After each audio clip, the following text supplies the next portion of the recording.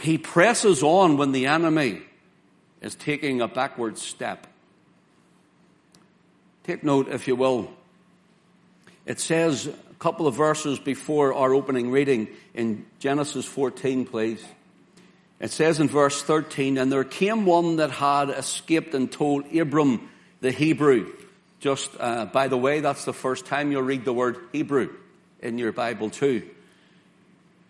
Told Abram the Hebrew, for he dwelt in the plain of Mamre, the Amorite, the brother of Eshcol, the brother of Aner, and these were confederate with Abram. And we find these men in verse 24. Abram says to the king of Sodom, the enemy returns to him. Abram says to the king of Sodom, I won't take a thread or a shoe latchet from you, except for the men. Notice Abram himself, the man, the elect, the chosen of God. I will not take anything of your ungodliness, all of your ill-gotten gains. Except these men. They can take what they have taken. In other words, he's saying, these were Amorites, these were not even Israelites. They can take it. So this is how we can work these things out from verse 13 to verse 24. Notice what it says there in verse 14. And Abram heard that his brother was taken captive. Now, it says his brother was taken captive, but really it's his brother's son. It's just the language they would use. It's his nephew. He armed his trained servants, born in his own house, 318, and pursued them unto Dan. Now, take note. He pursues right through to Dan, and he divided himself against them, he and his servants, by night, and smote them, and pursued them unto Hobah, which is on the left hand of Damascus. Now he goes further again. He keeps pressing the enemy back. He's now on the offensive. And then, when we get to verse 16, and he brought back all the goods, and also brought again his brother Lot and his goods, and the women also and the people. He not only recovered his nephew, as it says his brother, but his nephew Lot, but he also recovered the lot. He recovered everything. Reminds me of the song we would sing sometimes here. I went to the enemy's camp and took back what he stole from me. Abram went to the enemy's camp and he took back what the enemy had stolen from him. In Isaiah 28 verses 5 and 6, we see again that through the Lord, Israel, later years from Abram, of course, but it says in chapter 28, verse 5, in that day shall the Lord of hosts be for a crown of glory and for a diadem of beauty unto the residue of his people. A remnant. There's a godly remnant. Wonder how many of us are willing to be a godly remnant of the Lord's people. I mean, a remnant that will serve him, but a remnant that will stand for him and step out for him. A remnant that will speak for him. Notice here, verse 6 it says, and for a spirit of judgment to him that sitteth in judgment, and for strength to them, notice, and for strength to them that turn the battle to the gate. That turn the battle to the gate. Now, the residue and the remnant not only defend here against the enemy, but they repel the enemy. I want you to note here, not only is it that the enemy is at Jerusalem or even around the cities of Israel, but he's saying it's not just the city. They'll go outside and repel the enemy right back. They'll go right into, as it were, the enemy camp and take back what the enemy has stolen from them. When I was writing this, I had a question that I asked myself, so I jotted it down. And this is what I've written. Why is it that we Christians always seem to be the ones who are on the defensive side of things? Why is it that we Christians are always the ones who are on the defensive side of things?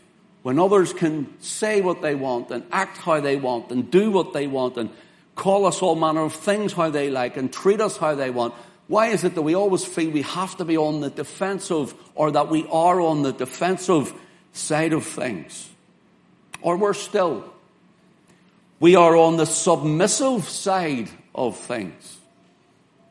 Why do we feel we always have to submit? Some people say it's for testimony. If it's for righteousness, your testimony will be when you stand for righteousness.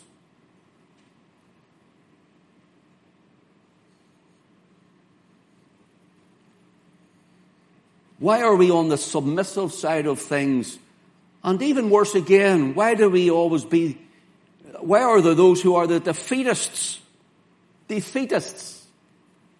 rather than being confident in the Lord and in what His Word says?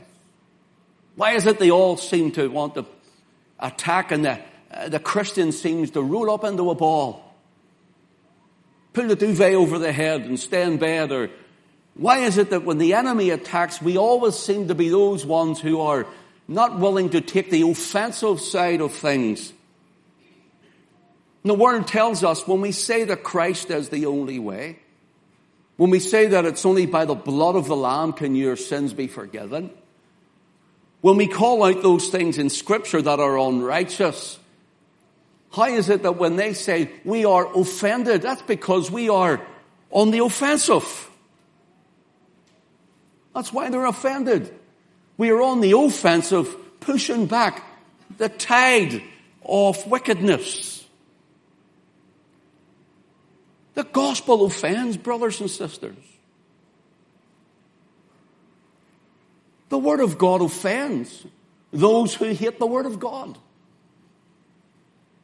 And the truth of the Word has become the new hate speech. So when someone says you're offensive, and if it's according to the Word, and if it's according to the Scripture, and it's for righteousness against something, then be offensive.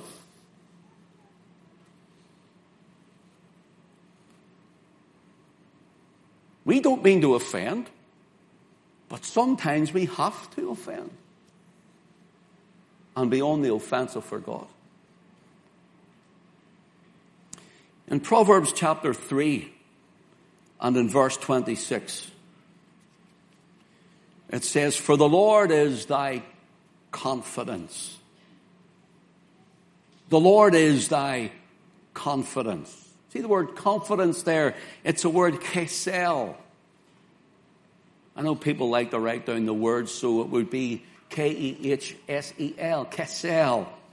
And this is what it gives the idea of. When God is your confidence and my confidence, it gives the idea of the inner muscles of the thigh or the loin area. That's what it says. Strange, isn't it?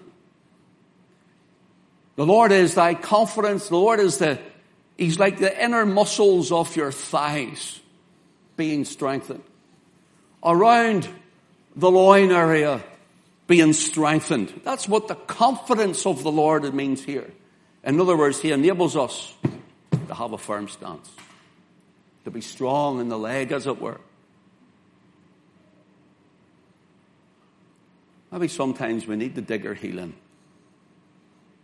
and have a firm stance in God, especially in the days which we live in. For example, it can also mean the fat around the kidneys, the bowels, and your inward parts being strengthened. If you're writing, taking notes, right, Leviticus chapter 3, look at verses 4, 10, and 15. And this is the word that is used for that example. It gives the idea of that which is taken and burned in the sacrifices of Israel. And so, for the Lord shall be thy confidence, and shall keep thy foot from being taken. In other words, the foot of anxiety, the foothold of your worry, the foot of dread, and the foot of defeat. The Lord will strengthen your stance. That's what it means. Your confidence isn't in your weakness, but your confidence is in your strengthened stance, as though your loin area is strengthened. So the Lord will be your confidence, and He will keep thy foot from being taken away. He gives you a sure footing. He gives you a stronghold footing. And in that, whether it's worry or fear, anxiety, whatever it may be, pressure at work, pressure at home, let the Lord be your confidence, where you're standing firm, because you know that He's with you. You know that He's for you and not against you. You know that He is within you. So brothers and sisters, we see here Abram. Abram had what it took to recover everything. Notice here, the Lord will not only be your confidence, He'll be your protector to keep you safe. He will also be your confidence to keep you secure. You know who you are in Christ. So in Hebrews chapter 10 and verse 35, listen to what the Hebrew writer says. Cast not away, therefore, your confidence, which hath great recompense of reward. Don't cast away your confidence. Let us not think we can do these things outside of God's word. Let us not think we can do these things outside of God's help. And let us not think we can do things outside of God's grace and God's strength. The word here for confidence is a word parrhesia, P-A-R-R-H-A-Y-S-E-E-A-H. Parrhesia. Listen to what it means. Casting not away your freedom of speech. You can look this up. These are what this word is used for in the original Greek text. Cast not away your confidence, your freedom of speech. Cast not away the idea of your unreservedness in speaking. Cast not away being able to speak openly, frankly, and boldly, with nothing hidden. Notice here, here's an example for you. John chapter 11 and verse 14. The Lord Jesus is being told that Lazarus, he whom thou lovest, is sick. Will you come and heal him? And the Lord Jesus doesn't go right away. And when he comes, Martha comes to him and said, Lord, if thou hadst been here, my brother would not have died. But before he goes, the disciples are saying, are you not going to go? And Jesus turns to the disciples. He says, he's sleeping. Lazarus is sleeping. And they said, well, if he's sleeping, he'll do well. In other words, he'll heal. And it says in John 11 and verse 14, and Jesus said unto them plainly, Lazarus is dead. Gives the idea that Jesus said, when they returned to him and says, well, then he'll do well if he's sleeping. Jesus turned and said, Lazarus is dead. That's the way he says it. Lazarus is dead.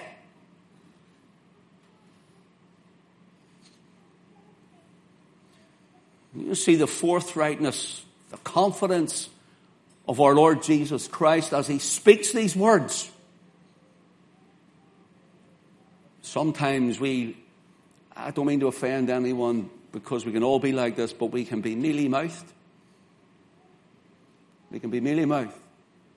Not giving the truths of the word, not speaking out what the word says, and not letting others know, and being afraid to take our stand with our confidence in Christ, being strengthened and girded by him. Notice here one more example for you. In Hebrews chapter 10 and verse 19. Hebrews 10 and verse 19. Listen to what it says. Having therefore, brethren, boldness to enter into the holiest by the blood of Jesus. The word there, boldness, is the exact same word, parrhesia, for confidence. For Jesus spoke plainly. The boldness isn't arrogance. The boldness here isn't with irreverence. The boldness is having a confidence that you're coming as a child of God. That you're coming to your heavenly Father, to the throne of grace, as a blood-washed, blood-bought child of the King. That you have a boldness, and it's like your children can come to you, Mommy, Daddy. Mommy, Daddy. And they can come to you where other children don't have the same ability to do that. So when we come boldness, we come through the blood of our Lord Jesus Christ. And the boldness isn't trying to order God what to do, as some people try and put this, with a reverence. No. It's coming with an assurance, a confidence in ourselves that you're my Father. You're my heavenly Father. And your Father loves you. Your heavenly Father loves you this morning. So, brothers and sisters, as it said in Isaiah 28:6, that the remnant turned the battle to the gate, or some renderings would say they'd taken the battle to the gate. The idea isn't that they just took it to their gate. As Abraham didn't take it just to his gate. He just didn't take it to the plain valley, to the valley of Shaveh. He pushed them through it. He took them off it. He went straight up to Dan.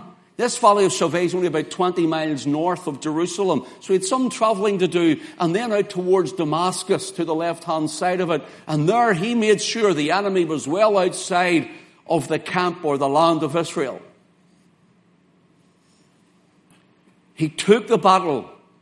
He turned the battle to the gate.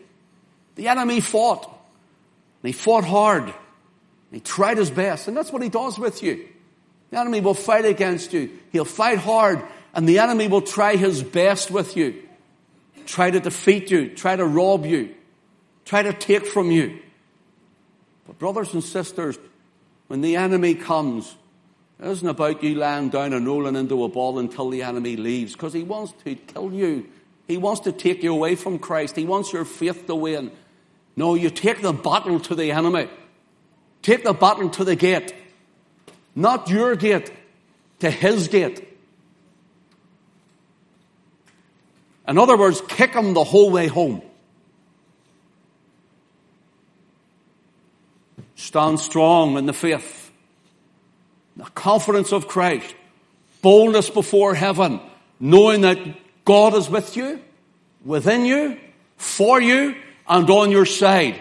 With the Word of God, which is the sword of the Spirit. And there, you can put on the whole armor. And you can take the battle to the gate.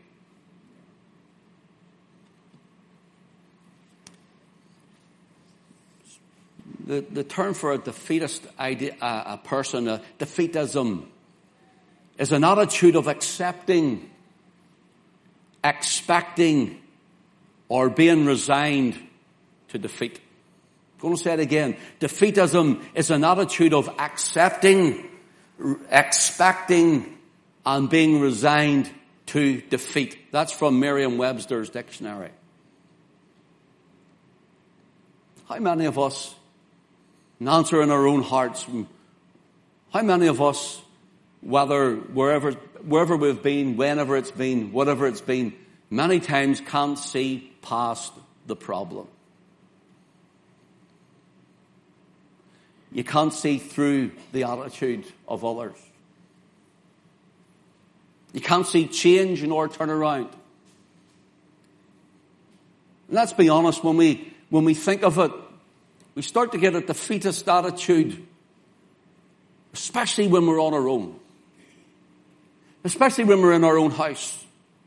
Especially when we're maybe even trying to sleep at night. And we fully then start to accept what is happening as final. We start to expect the worst to happen. Or we then resign ourselves just to let it all take over and have the victory. We start going down in a spiral. right down to the bottom until we see there's no hope. We go into a dark black hole, if you want. Many of us have been like that. I'm sure most, if not all of us, have been like that.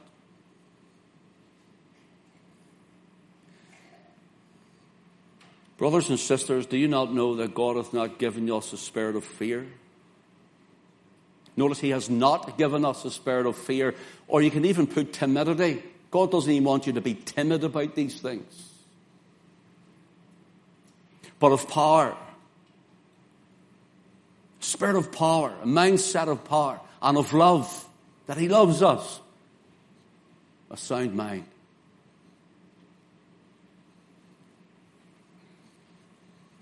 You turn with me, please, to 1 John 4, please. 1 John 4. Let's read verse 1.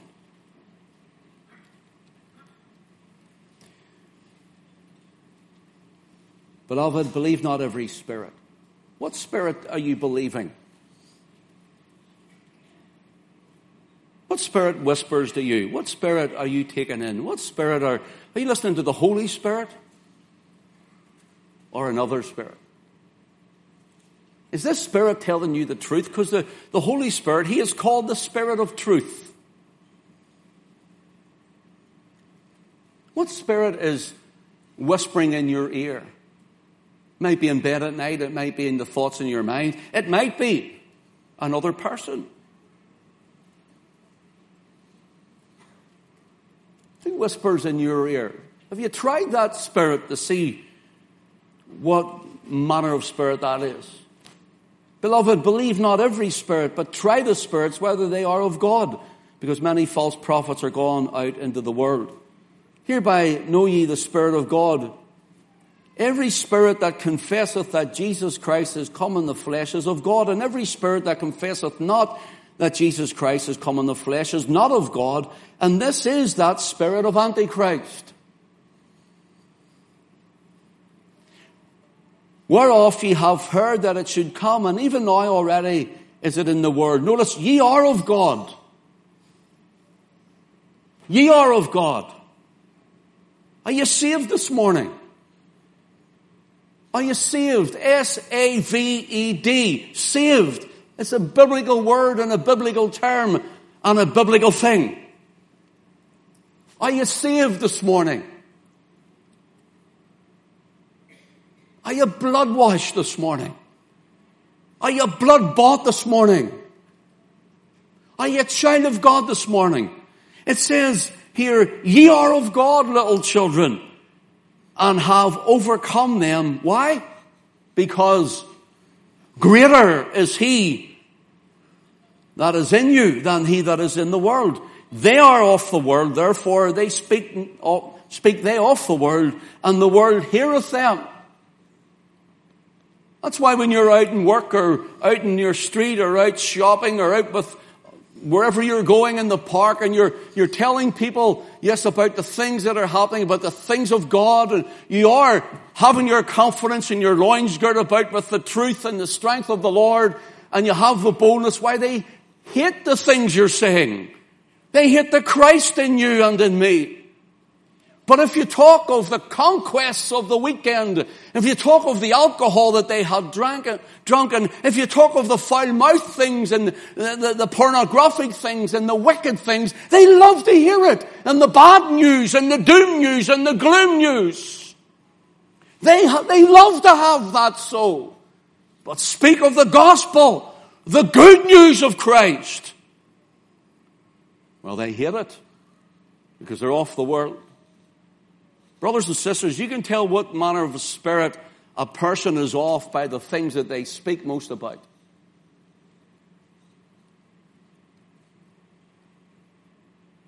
I'm going to say it again. You can tell what manner of a spirit a person is off by the things which they speak most about. Not about the odd thing they post on Facebook and a little scripture. About the thing they speak most about is filling their spirit. And that's the spirit they're off. But if they're full of Christ, if they love Christ, if they're Christ's, and they love the Word of God, they will speak of the Word, the things of God, and the things of Christ on a continual basis. And they won't go on about Antichrist, but about the Lord Jesus Christ.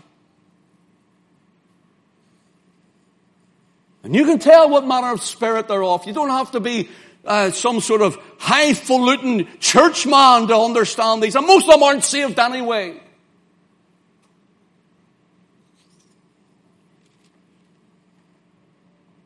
A man and a woman speaks of mostly, that's what's filling their heart.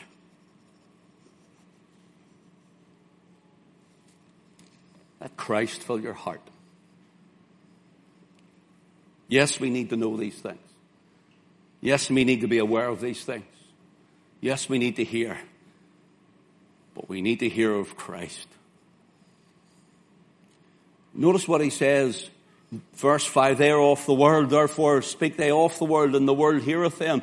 We are of God. First of all, he says in verse 4, ye are of God. Then he says in verse 6, we are of God. You know what he's saying? You and I, the apostle, John himself, the apostle of love. He says, you and I are the same. In other words, the same Christ that he knew, that he saw crucified and risen from the dead. He says, the same Christ I have is the same Christ you have. The same one who saved me is the same one who saves you. The same one who bought me with his blood is the same one who bought you with his blood.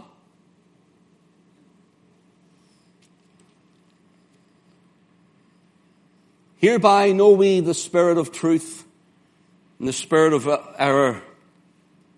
Beloved, let us love one another, for love is of God, and everyone that loveth is born of God and knoweth God. He that loveth not God knoweth not God, for God is love. Greater is he who is in you. Oh, the devil's attacking me. Listen, he's defeated. Christ crushed his head. Do you not know that? Christ crushed his head at Calvary. And we give too much credence to the devil. The devil doesn't do most of the things that people blame him for. You know that.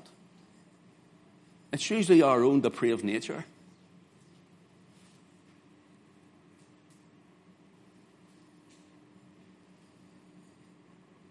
Notice here,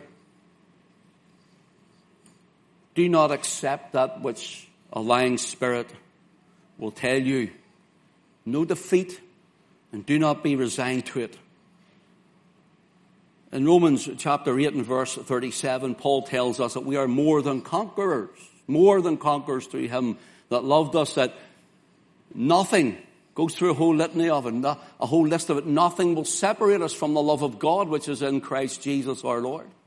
In 2 Corinthians 10 and 4, he tells us, for the weapons of our warfare are not carnal, but mighty through God to the pulling down of strongholds.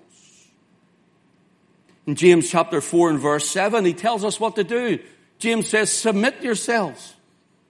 It's the problem with our human nature. We don't want to submit. We don't want to submit to God. We'd submit ourselves to the devil every day without thinking of it if we could. Our depraved nature feels and looks and is drawn that way to the things of this world. Him being the God of this world, with a small g that is, of this system of things. And yet, James tells us we should submit yourselves therefore to God. Resist the devil. Just resist him. And what will he do? He'll flee from you. I'm not listening to you. I'm listening to the Word of God. I'm not listening to you, devil. I'm not listening to you, negativity. I'm not listening to you, to the person who's worldly and carnal. I'm not listening to that other spirit. Even people with a suit, a shirt and a tie on in a church. Even to some people who come and profess Christ with their mouth and there's no passion in their heart, no possession of Christ.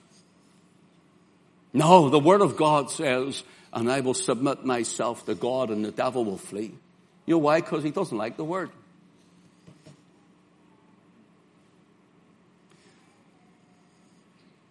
Ephesians chapter 6, verse 10, Paul tells us, be strong in the Lord and the power of his might. Put on the whole armor of God that you may be able to stand against the wiles of the devil. And then he talks about the armor of God and what it is and put it on. And by the way, see the word wiles, it's the word methodia. Wiles is the word methodia. It's where you and I get our word method. The methods of the devil. The methodia of God. The devil's methods to pull you down. The devil's methods to draw you away. The devil's methods to make you weak. The devil's methods to make you sin. The devil's methods to steal, kill, and destroy. You put on the armor of God. Stand firm. And you push the battle to the gate. Don't just say, oh, he's gone now. Get into prayer. Get into fellowship. Get into the Word. And mind your company. Because bad company corrupts good manners.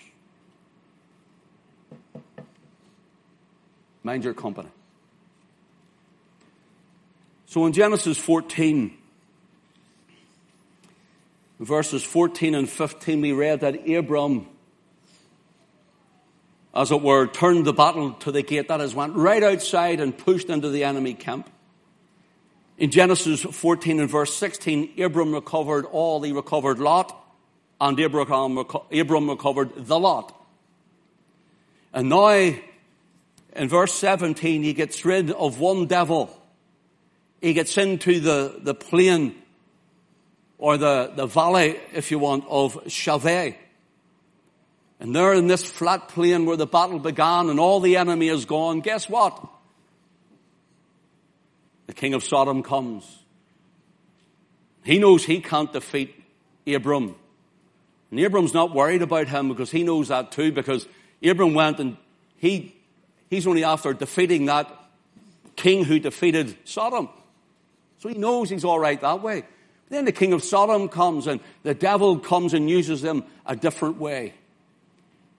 Notice this. The enemy will come. This is what I've written. The enemy will come to where you are. Right to the valley of Shaveh. Right into your level plain. When things have leveled out for you. You know when you've come through a lot and things have leveled out in your life? You may not be in the mountain. You may not be in the deep ravine. But you're in a level valley. There's a bit of room. Breathing space, as we would call it. And things have eased up a little bit. And the devil's nowhere to be seen because you've been in battle, as it were, through the strength of the Lord, and you've girded your loins with a confidence in God, and with boldness you've pressed on in the faith. And suddenly everything seems to be easing, and you're in that time where, even I've got the victory. You know what we tend to do? We tend to put all our weapons down and lie back on our laurels. The enemy will come to where you are, right into the valley of Shaveh, because the level playing field is where he may not be able to defeat you at this point. But I'll tell you what he can do. He can tempt you. He can tempt you.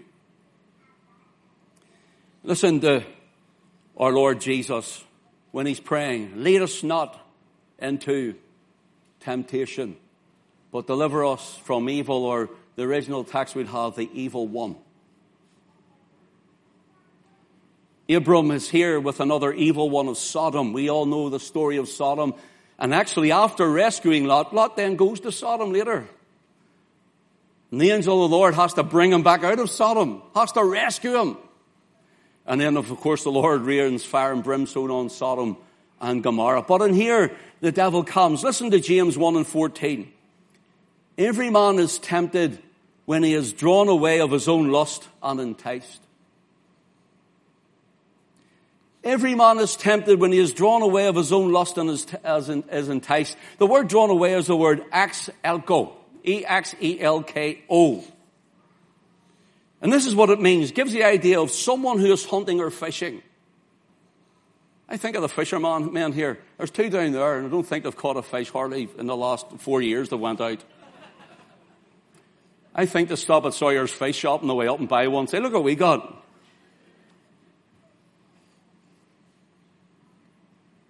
Gives the idea, you don't know what I mean, or maybe someone who hunts, you put out a bait, something to draw.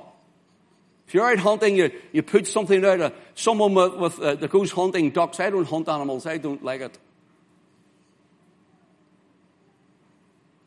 You put out a duck or whatever it is, and you're blowing the duck do. I don't know what you call it. What's a duck do? Quack, quack. What do you call it, Ian? See, I told you he was hunting too, and he doesn't know. Don't do ducks. What do you call it? It's a duck call, yes. Should have just done quack, quack, it'll be easier. And it gives the idea of something like that is put out to draw them in, to draw them in. And so Sodom, the king of Sodom comes and he says, you take everything, give me the people. See, you pastor of your church, you can take everything. You can have a cozy life. You can have a good life. You can have a rich life. You can have an easy life.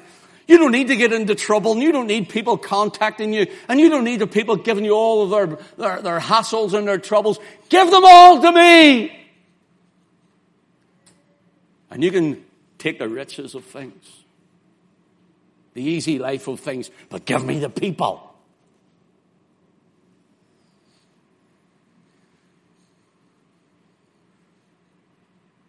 You may say to you in your personal life here, don't you like this? Isn't it easier for you to take this than to go on with God? Isn't it easier this Saturday night to be out doing this than getting up on a Sunday morning to be in the house of God? Here, what about this? Isn't it easier to go out and do X, Y, Z with whoever else and not be out at your meeting tonight? Isn't it easier for you to do this and sit and read His Word? Here, there's a good glossy magazine for you. It tells you all the gossip. Give me the Word of God.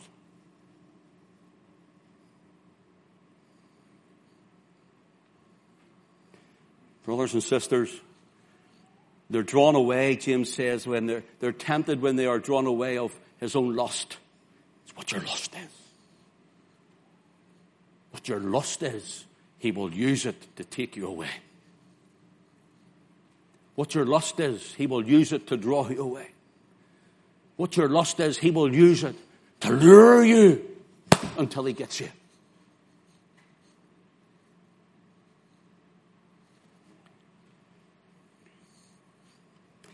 It actually gives the idea of a harlot coming to seduce you.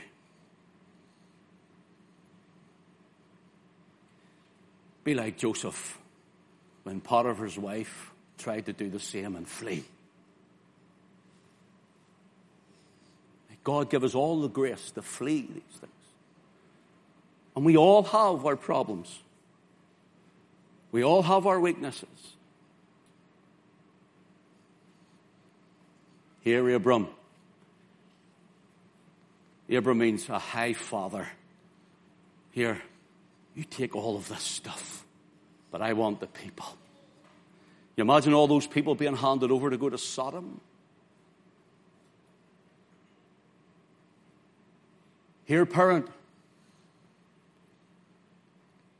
you take it easy, but let me put on TV. Let me put on on YouTube or whatever and give me your kids. Even the things that look innocent and they're not, sublime with all messages. Let me bring them to Sodom.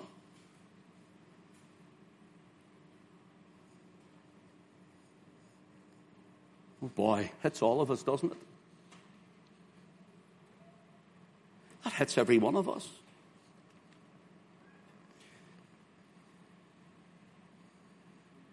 The word enticed is the word delazo, and it means to catch by a bait until he's caught you. Catches you with the alcohol. So just the one. Just the one.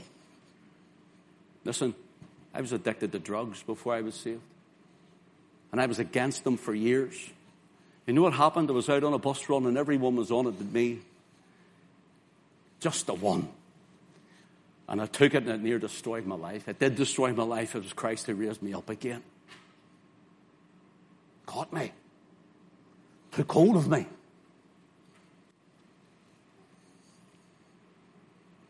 So I'm going to finish.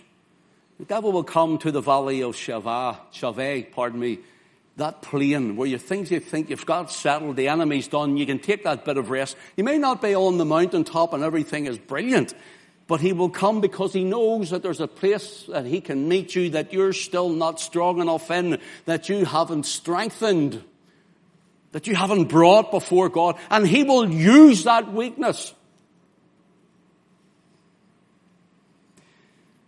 Notice in the valley of Shaveh who comes along, verse 18. And Melchizedek, the king of Salem, brought forth bread and wine, and he was the priest of the Most High God, and he blessed him and said, Blessed be Abram of the Most High God, possessor of heaven and earth, and blessed be the Most High God, which hath delivered thine enemies into thine hand, and he shall give him tithes of all. And brothers and sisters, I finish with this little point. You need to remember, and I need to remember, that in the valley of Shaveh, in the plain, the widespread, that place where you've got over the worst of it, the enemy's out of the camp, and you've even maybe battled him to the gate, his gate, and you've taken back even what the Lord, or what the enemy, has stolen from you, and you think, Lord, what do I do now? And the enemy comes a different way to tempt you, to entice you, to test you. Well, here's the thing, brothers and sisters, you have to remember, the Lord is with you. Melchizedek appears in the same plane. Melchizedek weighs into the same conversation. Melchizedek says, I'm not looking at anything from you, Abram. You know why? Because salvation is by grace. He brings him bread and wine. Now, Melchizedek, we'll have to do a study on that sometime. According to Hebrews 7, you know, father and mother without descent. And so people believe this is the Lord Jesus before Bethlehem, who came himself offering the bread and wine, not as we broke bread this morning and we drank from the cup this morning. Here's a prefiguring of the Lord coming here. Here's the power of the blood. Here's the power of the death of Christ. Here's the power of the cross. There are some that believe it was Shem, Noah's son. He would have still been alive if you do the lineage at this point. Brothers and sisters, here's a little warning for us, even after great times of blessing, of victory. Even if you're in a meeting and the Lord's spoken to you, even if we're here, and no one of those meetings you leave and the Lord, you go, wow, Lord, you've spoken to me. You've strengthened me. You've blessed me. No one of those meetings, even when you're singing unto the Lord and you're singing your head off because you can't stop because the Lord is just in the midst. Do you know one of those meetings? And everything's great. You see, you're starting to climb the mountain. You're coming out of Shaveh even, and everything's going great. Well, here's the problem, what we must remember. Sometimes when we're so blessed, we forget the God who blessed us.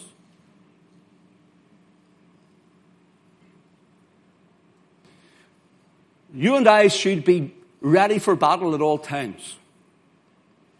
Because when things are well, sure, sometimes God's nowhere in the periphery. God's maybe the afterthought of the day sometimes.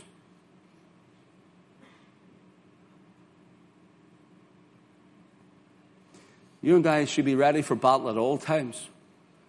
And you and I should be, not only in those days of blessing, when we're heading up the mountain, when we're ready to, we feel that we can just relax now. And it's good to have that. But brothers and sisters, let us remember and ask ourselves, why is it when God blesses us, we always try and ruin it?